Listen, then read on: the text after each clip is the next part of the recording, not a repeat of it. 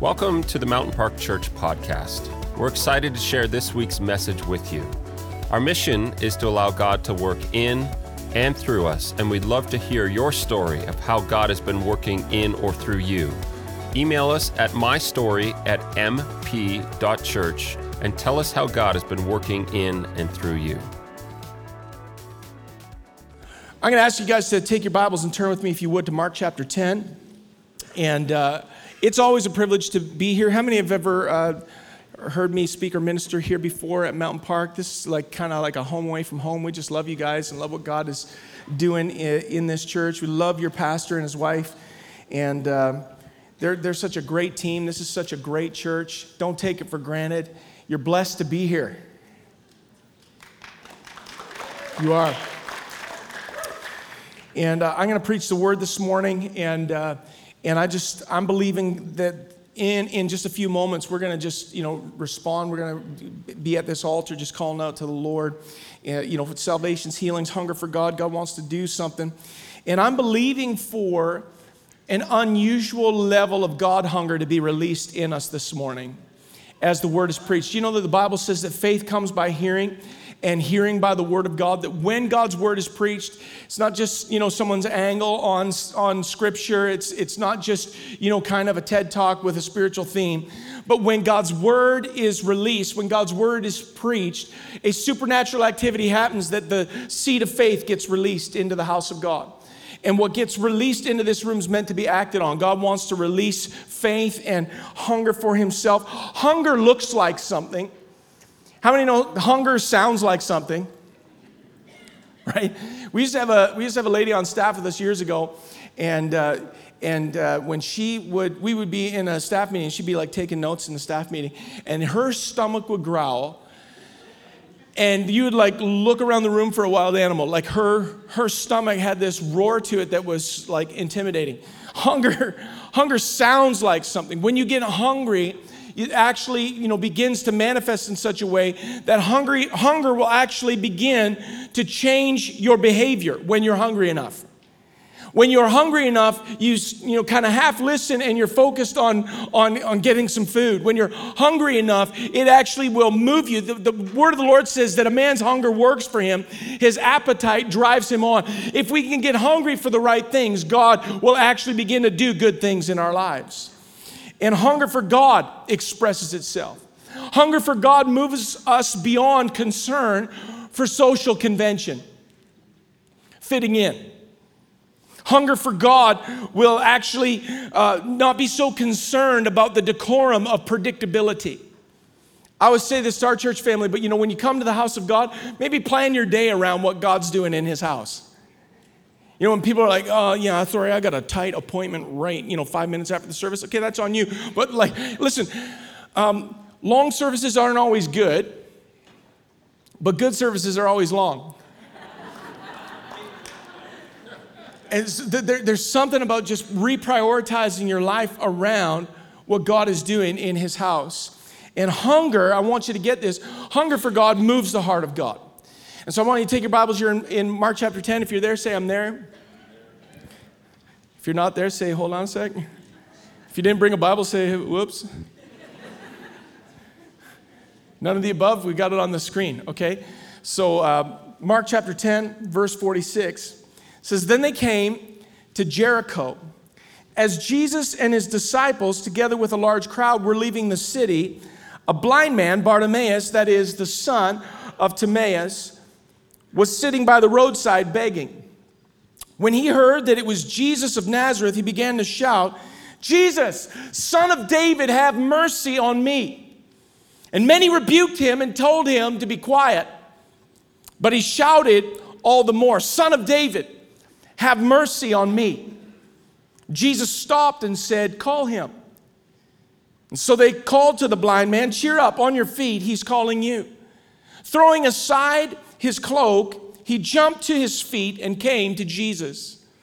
What do you want me to do for you, Jesus asked him. The blind man said, Rabbi, I want to see. Go, said Jesus. Your faith has healed you. And immediately, everybody say immediately. Immediately, he received his sight and followed Jesus along the road. You know, the best way to read Scripture is to immerse yourself in the narrative of it in a passage like this where the gospel writer is going out of his way by the inspiration of the Holy Spirit to set a scene and tell a story. The best way to receive from that Scripture is to actually put yourself in that scene and picture it. And if you can picture it and not take for granted that perhaps maybe you've heard this text before, read this before, when you can picture it and truly grasp what's going on, it moves your heart to praise, to recognize that someone who was blind, who cried out for Jesus for a healing touch, was met by Jesus and his life completely transformed. If you were to act like you'd never heard this story before, if you'd never heard the name of Jesus before, if you came with a seed of faith that dropped in you like, that really happened, it would actually stir something in you to say, wow, well then what's possible for me? There's possibility that comes in the presence of the Lord. The Bible tells us that Bartimaeus is begging by the roadside and he's asking for a touch from Jesus. He's begging, but then he gets kind of swept into a crowd. And this crowd, you know, at first maybe he's trying to discern what this crowd is about. He's using his sense of hearing, maybe asking some questions of what's all the commotion. And people are saying, well, it's Jesus of Nazareth. He's coming through this way. And when he found out, the Bible says in verse 47, when he heard it was Jesus, he began to shout, Jesus, Son of David, have mercy on me. Now I have a question for you. Why would he do that? Why would he just randomly begin to shout out about Jesus? It would be asking Jesus to have mercy on him. Why would he begin to shout out that Jesus was the Son of David, which was a messianic title? That was a prophetic declaration of Jesus being the hope of the world. Why would he do that? I'm going to give you my best guess. And I think that my guess would be supported by reason and Scripture. I think that Bartimaeus had heard of Jesus before. That's what I think. The Bible doesn't tell us that, but it's inferred in the text that for some random reason he began to shout out, Jesus, have mercy on me. I'd like to suggest to you that the reason Bartimaeus began to cry out for Jesus to have mercy on him was because he had heard of Jesus before. And what he had heard of Jesus produced in him a seed of faith that something was possible through Jesus that wasn't possible through anyone else. He had heard testimonies about what Jesus had done. Bartimaeus had no doubt heard the stories of miraculous interventions from Jesus. Wherever Jesus went, he was healing sick people, casting out demons. Jesus was so full of power and anointing that if, there was a crowd hanging out and there wasn't enough lunch, Jesus would just multiply, a kid's meal. And everyone would just have leftovers. And so Bartimaeus started hearing these testimonies, and something began to stir in him. And he began to cry out for Jesus to have faith. See, testimony is a vehicle of the prophetic gifts and the working of faith. Testimony, beginning to share what Jesus has done, it becomes a vehicle of the prophetic gifts and the working of faith. Revelation 19 verse 10 says that the testimony of Jesus is the spirit of prophecy.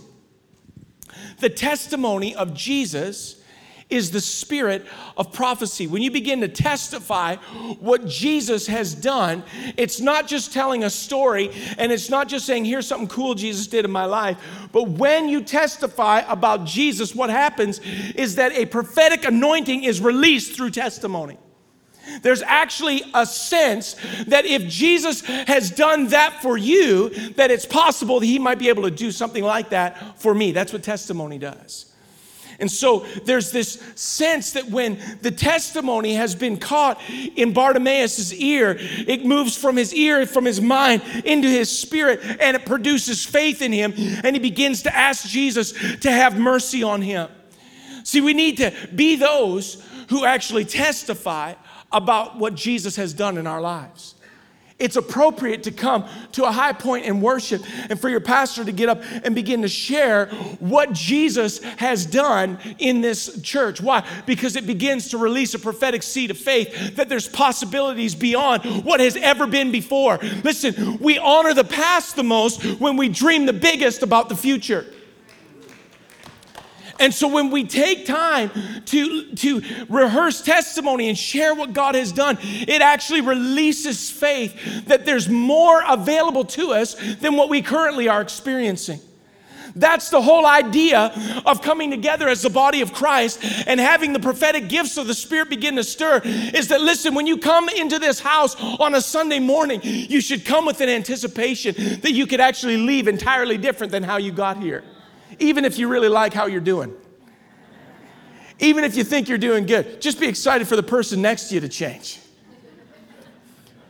But the fact is, unless you're nailing it, like unless it's impossible to tell the difference between you and Jesus, raise your hand if that's you.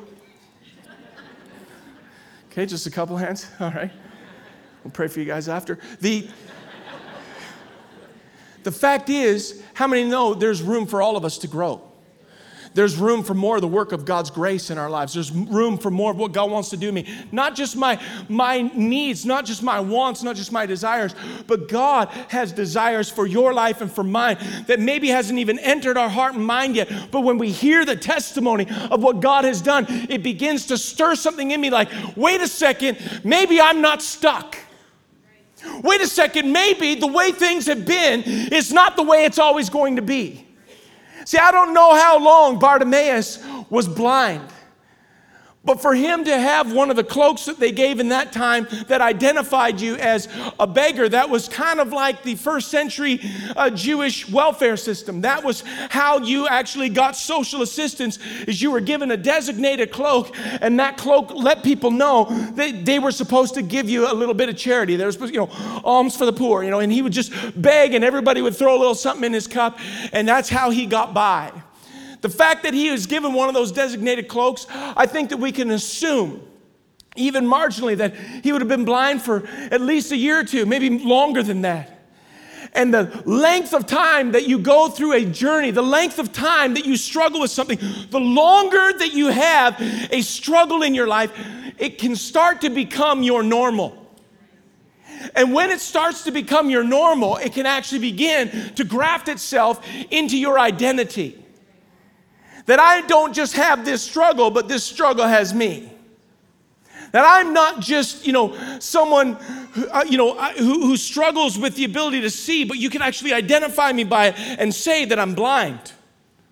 It becomes my identity. It becomes how I relate to the world. The longer something goes on in a certain way, in a negative trajectory, if you can follow my meeting this morning, the longer that something's going on that is not the way it's supposed to be, the more it can actually begin to feel like this is just the way it's always going to be. And I need to just kind of settle my hopes and settle my expectations and settle my faith to just kind of adjust and just, kind of just blend in and roll with it. This is my station in life. Now, there's a little bit of wisdom in that, because sometimes when you're constantly fighting against the way that things are, you can actually live in a complete sense of discontent and that you're always kind of upset and always bothered. But there's also a side to that that's not wisdom, but it's actually moving you over into a lack of faith where you don't even begin to ask God for anything to change, because it's been so long. It's how it is. This is my lot in life. And I want to say to you, that is fear masquerading as faith. And Bartimaeus heard the testimony of Jesus. And when he first came into the presence of Jesus, something began to burn in his heart. It was faith. Luke chapter 24, you don't have to turn there, but just as a point of reference, Jesus was walking with some disciples on the road to a little town called Emmaus. This is after Jesus was dead and buried and then resurrected. And Jesus came and appeared to them, walked along the road with them, and they were kept from recognizing him. And so they're walking along with Jesus.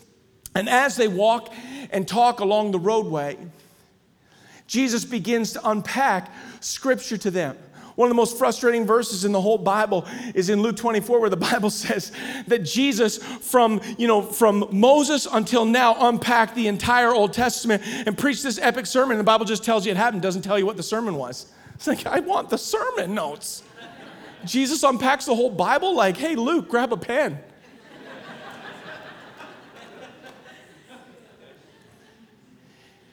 And then Jesus acted as if, Luke 24, Jesus acted as if he was going to keep on going. They get to Emmaus and Jesus is like, well, peace out, guys. I'm just going to keep on heading this way.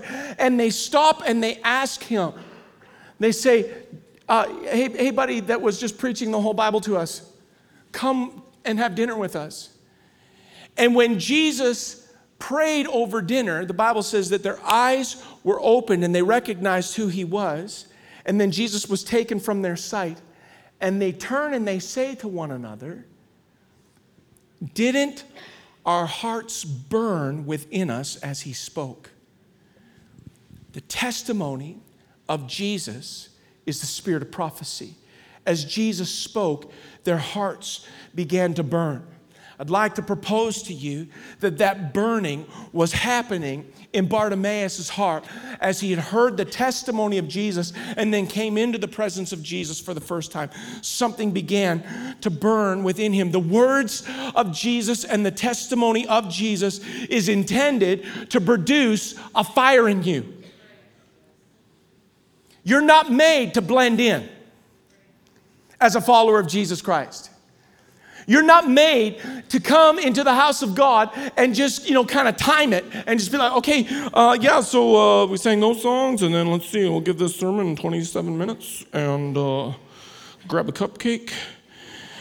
Game starts at 1 o'clock. But listen, you are made for more than just what I call Jesus a la mode. You're made for more than a little Jesus on the side. You're made to burn. You're designed to burn for him. The longer that we deal with an injustice, the longer that we deal maybe with an illness, the longer that we deal with a disappointment, the longer that we deal with the after effects of a disappointment, something that can't change this side of eternity and it keeps weighing heavily on us, the longer we allow that to weigh on us and affect us, what can happen is we can just settle in to a substandard of what is available and come in and out of the presence of Jesus just acting like normal. But listen, the Lord of the universe is in this room by his Holy Spirit. And what happened in Bartimaeus ought to be what happens to the whole crowd. For me, I would rather not preach on Bartimaeus, but preach on what was wrong with everybody else. Jesus steps into their neighborhood and everyone just acts calm. Jesus steps into their world. They come into the presence of the Lord and everyone's just kind of like, this is nice. Did you know that God in the flesh is just a few meters away? Excellent. I'm going to take some sermon notes. Grab a cupcake. The fact is, listen, Bartimaeus' response is the right response. That when faith begins to stir, he moves. He had a passion for Jesus and a sense of heavenly possibility that invaded his senses. And so when Bartimaeus heard it was Jesus, he did the only thing that he could do. Get this now. He's blind. None of the social structure, none of the system that is there to assist as we know in our time. In that time, the best they would do is give you a cloak and a place where you could sit and beg. He was blind. What could he do? He couldn't run over to Jesus. He couldn't, pass him a note. He could pass him a note in Braille and hope Jesus knew how to read it. He couldn't, sneak up like the woman with the issue of blood in Mark chapter 5. He couldn't sneak up and just touch the hem of Jesus' garment. He was blind. He did the only thing he could do. The only thing he could do was to cry out in faith and ask Jesus to have mercy on him. He had one option. He had one note on the piano and he just pounded that note. Bam, bam, bam, bam, bam, bam. Jesus, Son of David, have mercy on me. Bartimaeus addresses Jesus by a messianic title. It's prophetically significant. Where did that come from? I'd like to suggest to you two things. Bartimaeus was trying to get Jesus' attention, and this was a work of the Holy Spirit in him. Why would I say it was a work of the Holy Spirit in Bartimaeus? Because when Jesus asked the disciples, at a separate time, it was just the 12 of them, he's like, hey, everybody, who do people say that I am? And there's weird ideas out there. Some people think you're Jeremiah the prophet, and Jesus is like, he's dead. That's weird. Some think you're John the Baptist. Okay, is everyone into reincarnation around here? And then Jesus says, well, what about you? Who do you say that I am? And Peter says, you're the Christ. You're the Son of the living God. Jesus said to him, hey, Peter, you didn't figure that out. You didn't, get a good theology book. You didn't just kind of, deduce this from your natural reasoning. He said, my Father in heaven revealed that to you, that I'm the Christ, the Son of the living God. I'd like to propose to you that same prophetic revelation was sitting in Bartimaeus. Son of David, have mercy on me. And so then what happens? The first part of verse 48, if you're looking in your Bibles, the first part of verse 48 is annoying, and it's relatable. The Bible says that many people rebuked him and told him to be quiet. That's so annoying.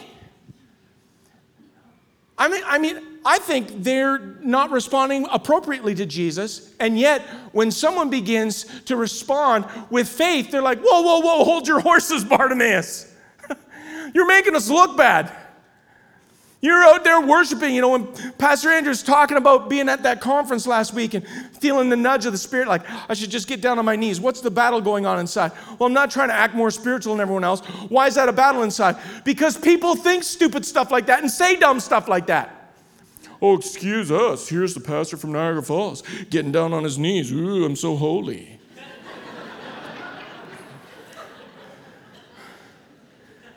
You want to know why? Because passion reveals apathy. Passion in one reveals the apathy in another. And Bartimaeus is crying out for his miracle. He's doing the only thing he knows to do. He's in the presence of Jesus, and he doesn't want the moment to pass him. He senses, this is my moment. And as he begins to cry out, the crowd annoyingly says, keep it down, Bartimaeus. You're wrecking the vibe. You're interrupting the order of service. There isn't even a part in the service where yelling is okay. So maybe, get with the program.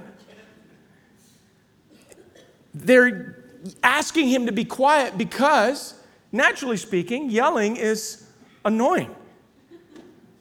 I have this friend that when he sneezes, I wish that he would give me a 5-second warning.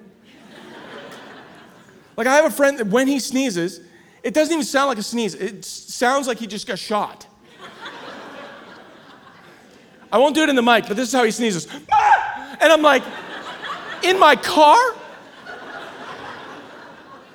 I want to open the door and turn sharp, Oh, did you fall out? Okay. It's so annoying. Everyone's just enjoying the Jesus service. And Bartimaeus is like, Son of David. You're like, oh. Cut it out. Jessica's getting to the second verse. Son of David, have mercy. And they're, Bartimaeus, not now. They were annoyed because it was loud and because it wasn't what they were doing. Sometimes we define what is normal by what is uniformity, by what everyone else is doing. If everyone's doing it, it's in order.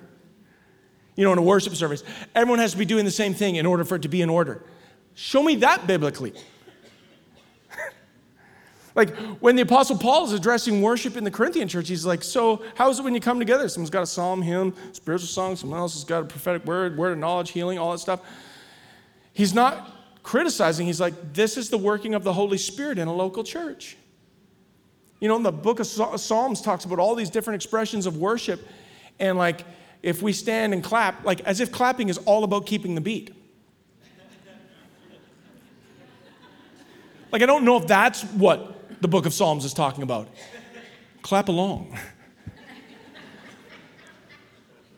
And we're like, oh, that guy thinks he's so holy because he's on his knees. Oh, excuse us, you're weeping and I'm just standing here. Pardon me while you wave your arms around the air. I can't, I have hypohidrosis. And we make all these excuses. But the fact is if it's in the Bible, it's in order in a worship service. So I'm just going to respond to God and let my heart say yes. So the people get upset. Bart, you're not fitting in. Here's the deal. Bartimaeus wasn't fitting in with his life anyways. His physical condition cut him off from the regular involvement in the rest of the world, the way that world especially was set up. And so he just, he's crying out. They tell him to shush. The second part of verse 48 is actually powerful and instructive and super awesome. They tell him, be quiet, and it says, but he shouted all the more. Son of David, have mercy on me. They're like, please be quiet. He's like, Son of David. It's kind of loud, Bartimaeus. I haven't even warmed up yet. Son of David, have mercy on me. Bartimaeus understood the key to seizing moments. If you're taking any kind of notes, I want you to write this down. I want to teach you this morning about seizing your divine moment. Did you say I have till 5:02 or 5 after? 5:02. I have a minute. Ready?